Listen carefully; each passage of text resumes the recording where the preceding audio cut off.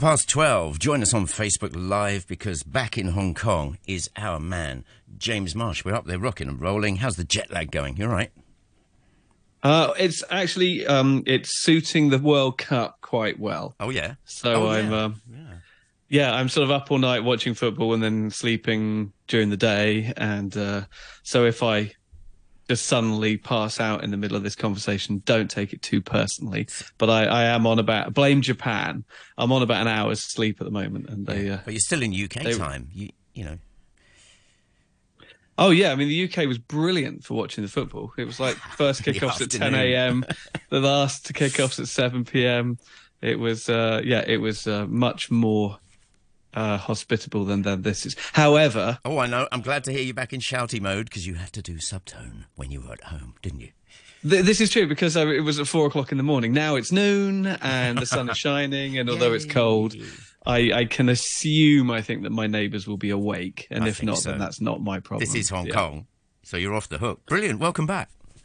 Well, thank you very much. It is nice to be back. I have yet to venture outside today. I only got my QR code clearance this morning. So I've been outside, obviously, but I haven't been, in anywhere, in a restaurant or a bar or anything. Brilliant. Like that. One more call. Join us on Facebook Live if you'd like to join in with James. The Brew is the page. I just read out the list of songs, but I can't remember what they were. Sorry, see? It's me that's got jet lag. What are you doing? Today we because I haven't been allowed to go to the cinema yet. There's only one of this week's new releases opening theatrically that I have seen, which is The Menu. Oh, I want to see which that. I was fortunate to see that. I was fortunate enough to see that in Busan last month. So that is darkly comic satire starring Ray Fiennes. So that is out. Everything else is on the streaming services. We have Troll on Netflix. Also a new version of Lady Chatterley's Lover starring Emma Corrin and Jack O'Connell. And then over on Amazon Prime. Yeah. We have the sort of Mars mission documentary Good Night Oppie. So all right. Lots to talk about. I think first of all, though, we should probably talk about the new Indiana Jones trailer, which just dropped this morning. Indiana Jones 5, Indiana Jones and the Dial of Destiny, as I believe it's called. India is one of those franchises, isn't it? It's a bit like Star Wars. It's a bit like all the others that ever since Disney got their hands on it, they're like, yes, we must make more. We must keep cranking them out. Why not? We must be bringing back the beloved characters, regardless of how old they are or how beloved everybody really feels about them. And we thought Kingdom of the Crystal Skull, what was that, back in 2008? We thought that was going to be the last hurrah for Harrison Ford as Indiana Jones. But no. I mean, he's come out recently and said, there will be no Indiana Jones after me. I am Indiana Jones. He is. And he's will not die lying, with me. Is he? Well, unfortunately, I hate to break it to him, but Disney, I'm sure, has other plans. Oh, come on. And what do you reckon? Well, I think there was a rumor going around for a while that Chris Pratt was circling fair play the role. I think it was around the time of the first Jurassic World movie where his character in that was not dissimilar to sort of an Indiana Jones type. However, for now, the 80-something year old Harrison Ford is still in fedora and whip and leather jacket, and he's still traveling the world, rescuing antiquities from Nazis and all the rest of it. And Dial of Destiny looks like more of the same. The big talking point in this new trailer is that they have, at least in one section, de-aged Harrison Ford. It's not going to be for the whole movie, because a lot of the trailer, you already see him talking about how he's too old for this, and John Rhys Davies is there as Salah, and they're sort of saying, oh, come on, one more go around, blah blah blah. But I believe, kind of the way that James Bond has an opening sequence, the Indiana Jones movies tend to have a kind of mini adventure at the beginning, and my understanding is that it is that sequence at the start of the film, which will be set many years earlier, and you will have a de-aged Harrison Ford. Now and we get a glimpse of that, and in the glimpse in the trailer it looks okay, and we know from Marvel movies mainly that and Star Wars movies that the technology is getting there to do these kind of de-aged versions. Samuel L. Jackson in Captain Marvel was a good example of a major character who was de-aged. So we shall see.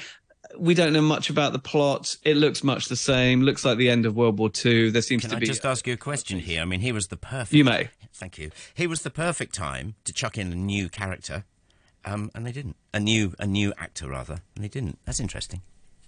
Yeah, well, I think it's Harrison Ford still.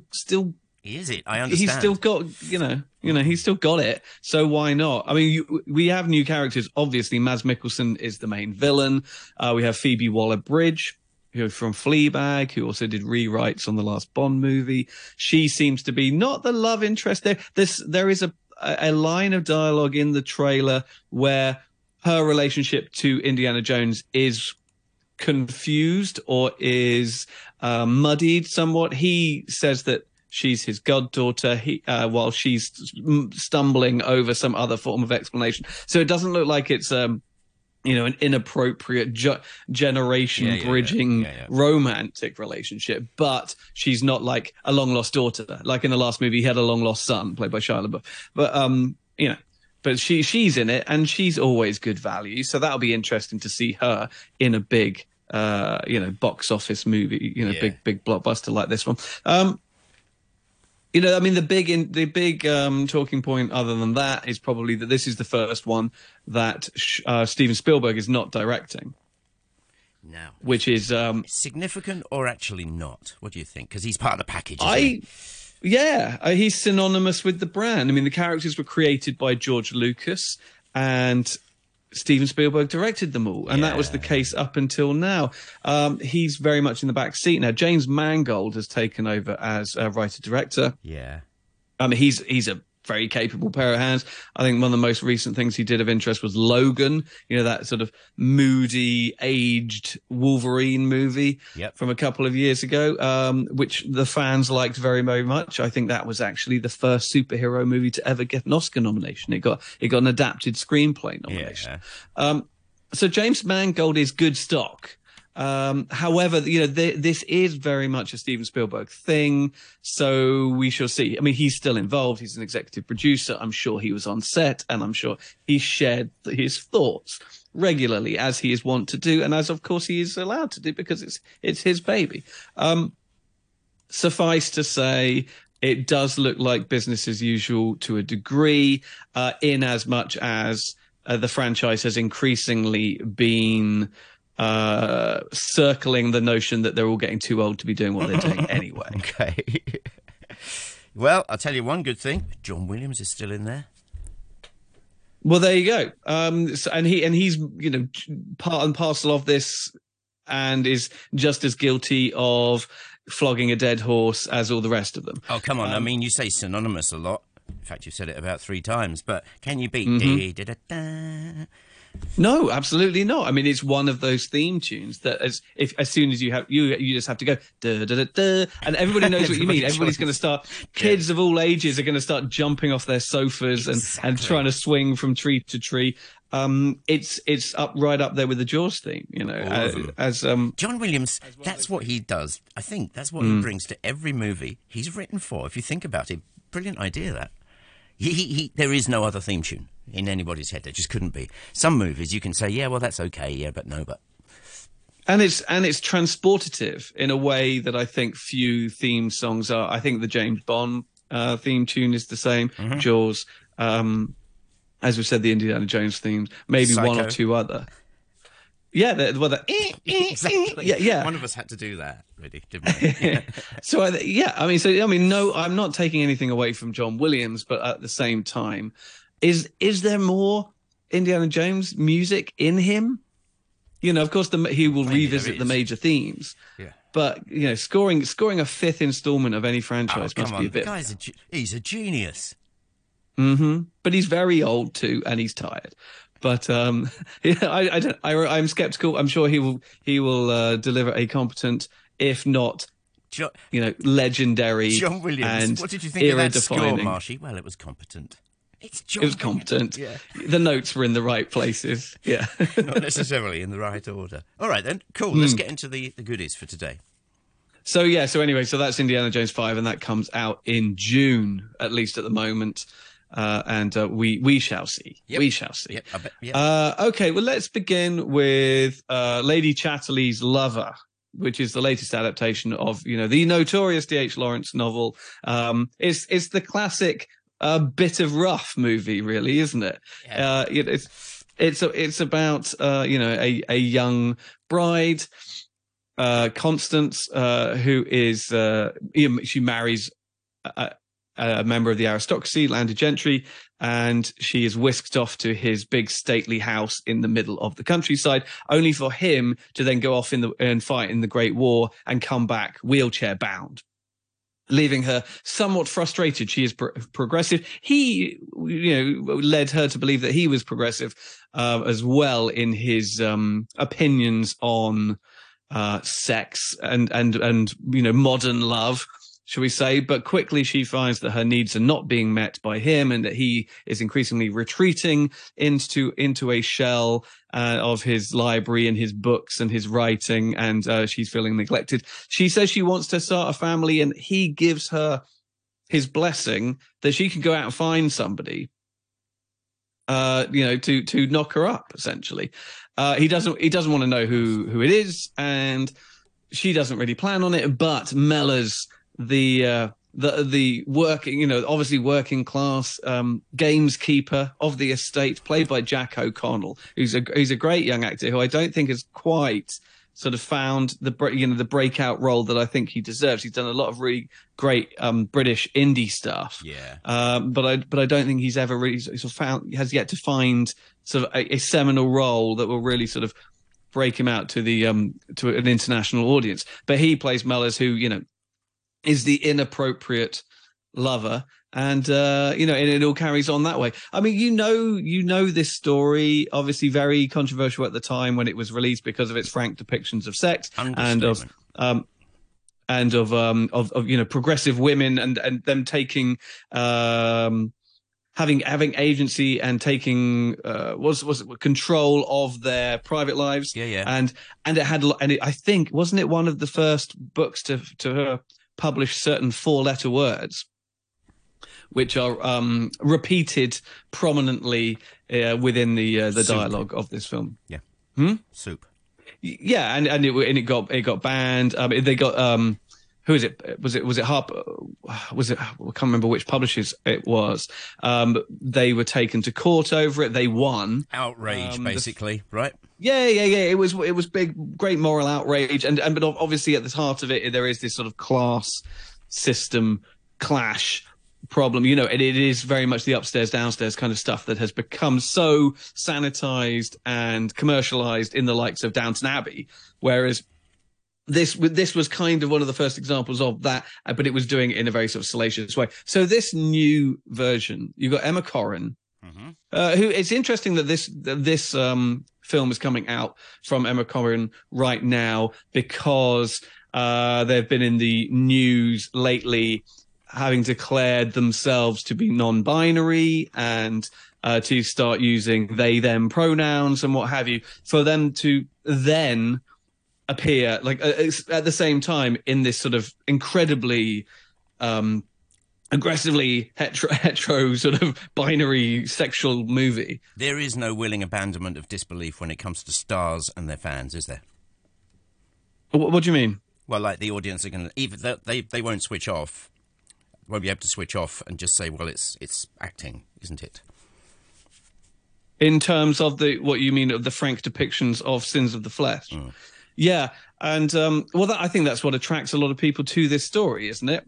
And there have been versions of this story told which have really leaned into kind of the pornographic aspects of it. Sylvia Crystal did a version of this.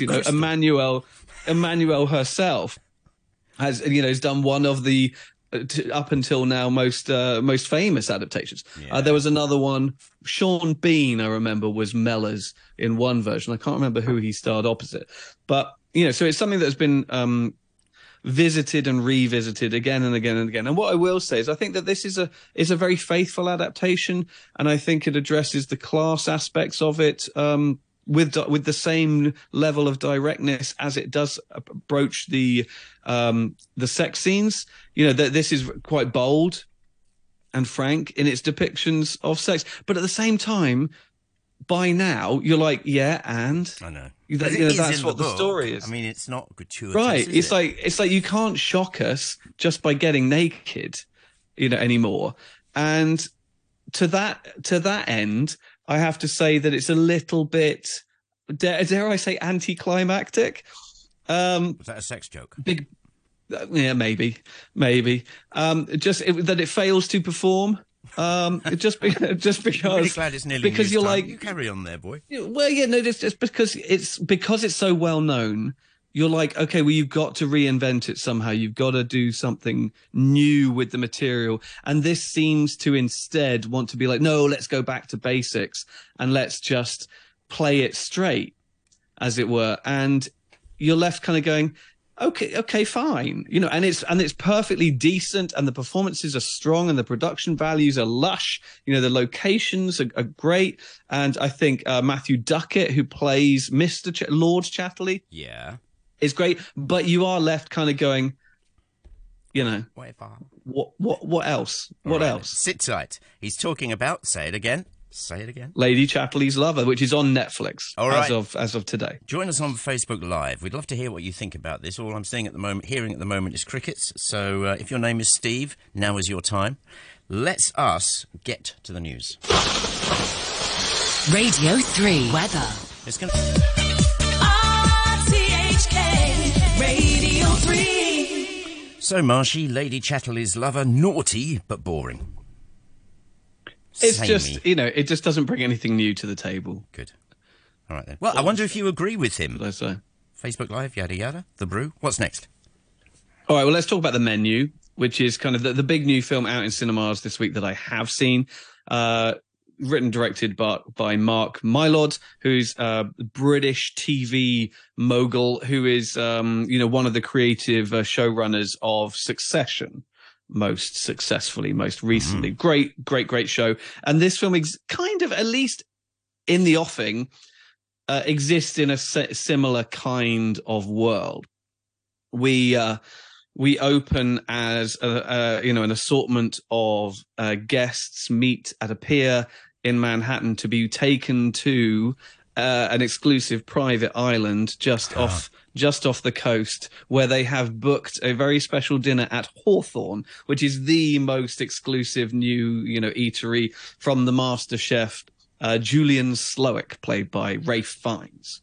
Among the guests, you have Janet McTeer as a very well-established, very pretentious, very up herself food critic who was earlier in his career very influential in establishing Slowik's reputation as, a great artiste in the culinary artiste. You got John Leguizamo as an actor who's kind of a bit washed up, isn't he? Yeah, he's a bit washed up. He's past his prime, but he's still he fancies himself a bit of a foodie. You've got like a small collective of very irritating hedge fund banker bros, and then in the midst of all this, you have Tyler, played by Nicholas Hoult, who is the ultimate kind of foodie bore fanboy, who is there just because he thinks he knows more than the chef.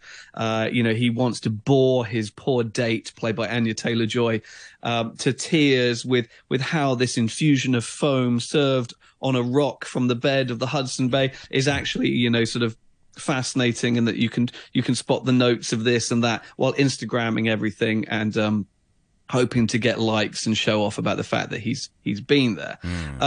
What becomes increasingly apparent is that Slowik, the chef himself, has more on the menu for these characters than just an incredibly pretentious artisanal meal of, as I said, sort of foam and seaweed. There's a breadboard that comes out with no bread on it, and it's the epitome of this kind of poncery cuisine where the idea behind it is apparently more important than actually getting your calories and getting fed and getting nourishment, which I find incredibly frustrating.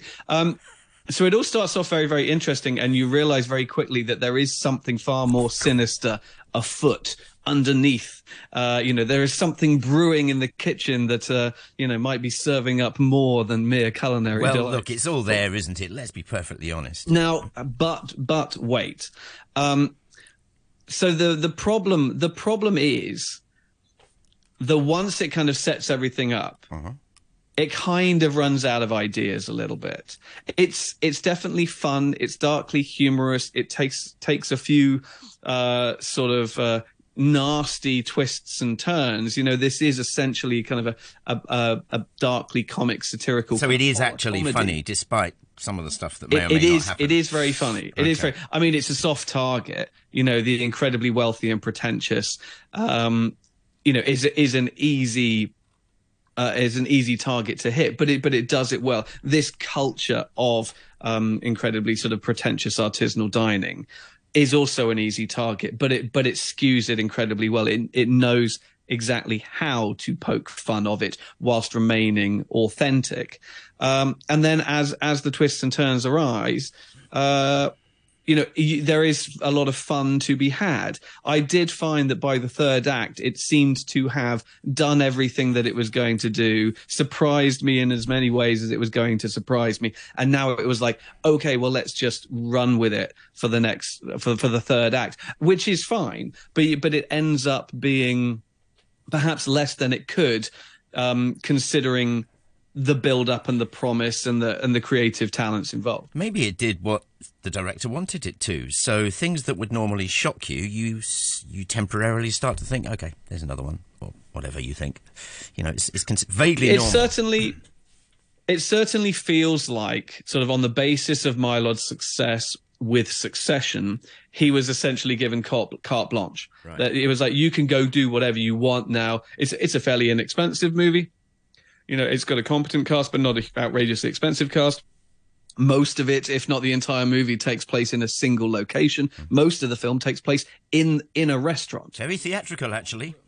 Very staged. Which is very theatrical, and it's deliberately a big sort of open plan space, minimalist, and yet,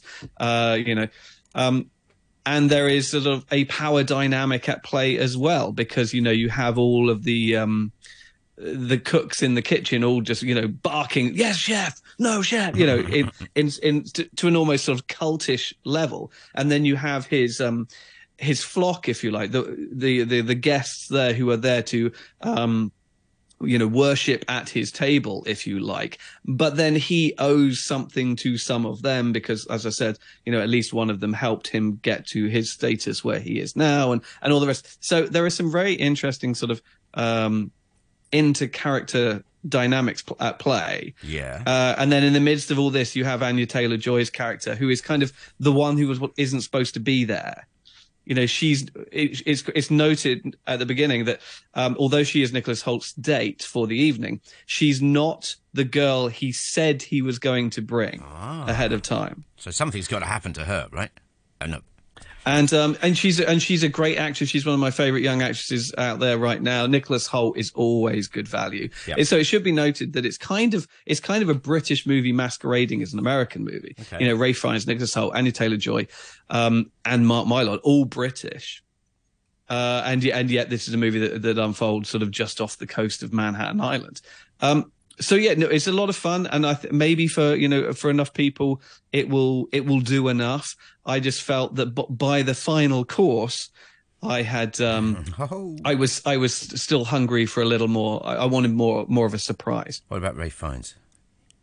Oh, well, he's just great. As you kind of know, he's always going to be. That he can play smooth and sophisticated and charming and charismatic, but he can also be sinister. Yeah. His career is endlessly interesting in his in his choices. You know, he has repeatedly veered down a darker path than perhaps he might have done, you know, rather than sort of his more sort of classically, you know, he's one of these classically trained British performers, right? Who Cemetery Junction.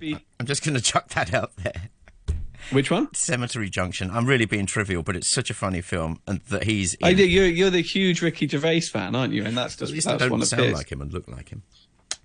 No, well, we can't all have everything. So anyway, so that's that. Yep. I want to talk about Good Night Oppie. Go on then. Which is a documentary on Amazon Prime right now, which is all about the Mars missions to send a pair of rovers, Spirit and Opportunity, to Mars, where they were going to send back sort of photos, and they were going to analyze rock samples for something like 90 days. Okay. They were solar powered, and they thought they had about 90 days before the batteries were gonna run out, or they were gonna conk out, and it ended up running for years and years and years and years. Okay. And what the film does is it follows the crew, everybody at JPL and NASA, through this entire process. You get a bit of backstory about how they, you know, were turned on to the space race and dedicated their careers to sort of science and mathematics and geology and astrophysics and all of this stuff. Yeah. And how they came from a surprising range of different sort of backgrounds, not just within the US but internationally as well. It's a very international team that was built there, but also it becomes an incredibly sort of touching story about their relationship with this robot that has some degree of autonomy. It can make choices about whether to go round a big boulder or not if it chooses to, without being told to. But essentially with a machine, and a machine that they're not even interacting with physically, but a machine that is millions of miles away. And yet they are sort of caring for it in the way that one might with at first a child, and then increasingly one might with a parent or grandparent. And so it creates this fascinating, almost you can't really articulate the relationship that builds between these scientists and their creation. But what the film does is it attempts to articulate that, and it attempts to probe what it means to have this kind of bond and to nurture something and to care for something, and why it doesn't need to have sort of blood pumping through its vein. You don't need to sort of hold it in your arms in order to care for it. And it's quite moving. You know, I'm a sucker for space anyway, and anything to, you know, particularly documentaries about, like, you know, the moon landings, or, you know, the Apollo missions, or Mercury, or anything like that. And so this ticks all of those boxes for me, whilst at the same time, it's got this really kind of unsentimental yet quite quietly profound sensibility to it. There are a number of musical sequences, not song and dance numbers, but when songs are used, because it's a tradition that they carry over from manned missions, where in the control room, they essentially, quote unquote, wake up the crew every day before they start the day by playing them a song. And so they carry this over, and they play a song to Oppie and Spirit, as they are affectionately known, every morning. Even on the mornings when communication breaks down and when they can't get in touch. And some of the song choices in some of those moments over the years are, you know, really pull at the heartstrings. And I was actually quite taken by it in the end. Sounds like I found myself quite moved. And it's just a documentary. You know, inevitably there are going to be comparisons to like Pixar's movie WALL-E, because even that's obviously, when you see the poster, that's the first thing that comes into your mind. Yeah, but when you think about it and you look at the context of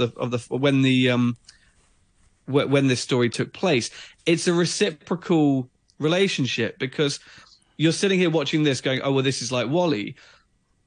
But when they were making WALL-E, this was all going on. Yeah. So this was probably influencing the filmmakers as they were making WALL-E, which in turn influenced the audience to watch this film through a certain sort of perspective. Obviously it recalls things like Silent Running as well. Another great film about sort of a man. In that case, it's the man on his own with only robots for company. Here it's kind of the other. Remind me. Would you? Silent Running is what's his name?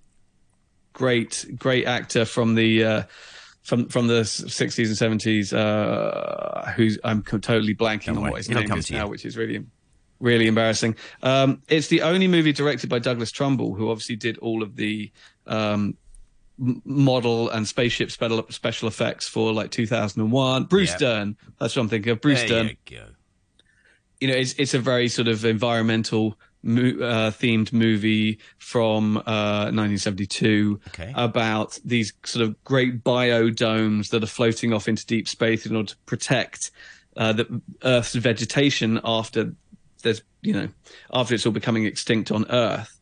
And then when he is told to destroy them all, he chooses not to and ends up floating off into space with these sort of large greenhouses, with only his like skeleton crew of Huey, Dewey, and Louie, the little robots, and he becomes, they become his friends, his family, and it becomes very sort of a moving relationships. And there's a definite parallel between, his relationship with these robots and the scientists' relationship with the rovers up on Mars in this story as well. So.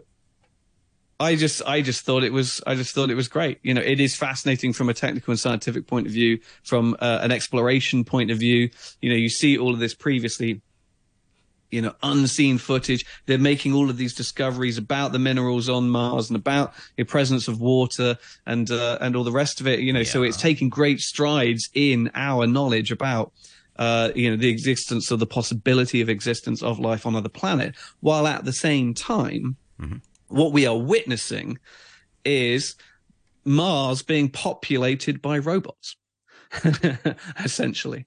And so I loved it. I thought it was great. That is on, Amazon Prime right now, and is well worth checking out for anybody. Well worth it, just for everybody. It's fun for the whole family. Great stuff. Looking at my list, you've got nothing else unless you want to chuck something in. Well, very quickly, I just want to give a mention to Troll. Oh, yeah. Which is a Norwegian movie on Netflix right now, from Roar Orthog, who is one of a collective of Norwegian filmmakers who have come up in the last sort of decade. It seems that they all had a hand in a TV show from about 10 years ago called Hellfjord, which if you ever get the opportunity to watch that, do, because it's a kind of Twin Peaksy but slightly jokier. So imagine if sort of Edgar Wright made Twin Peaks in Norway. That's a really great TV show that seemed to spurn or be the sort of springboard for the careers of a lot of these Norwegian filmmakers. Roar Orthog then went on to direct the recent Tomb Raider reboot. He's gone back to, and one of those. There's been a series of Norwegian disaster movies: The Wave, The Earthquake, The Burning Sea, from over this year. He directed the Wave, which was, I think, the first of those ones.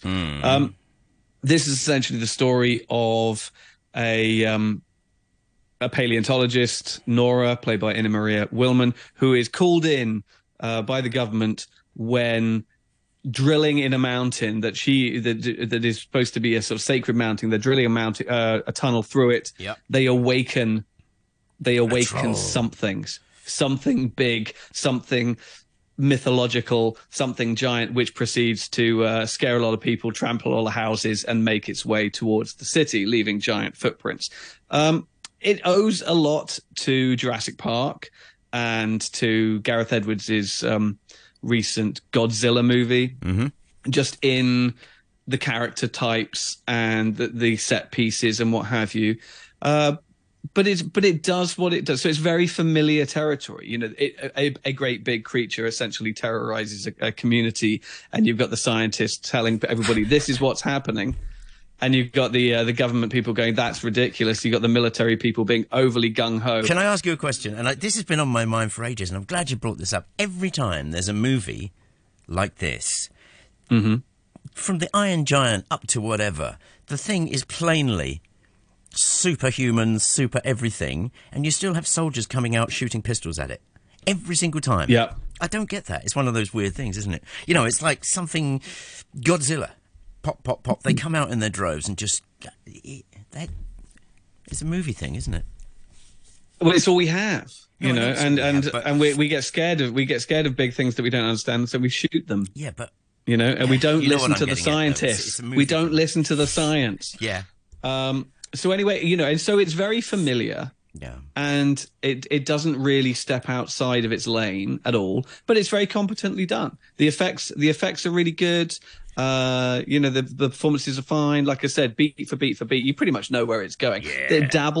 It dabbles in sort of the Norse mythology of it all, fairy tale mythology. I could have done with more of that just to set it apart from the likes of King Kong and Godzilla and all the rest of it, because it does seem to want to align its take on it with the mainstream a little bit too much, perhaps.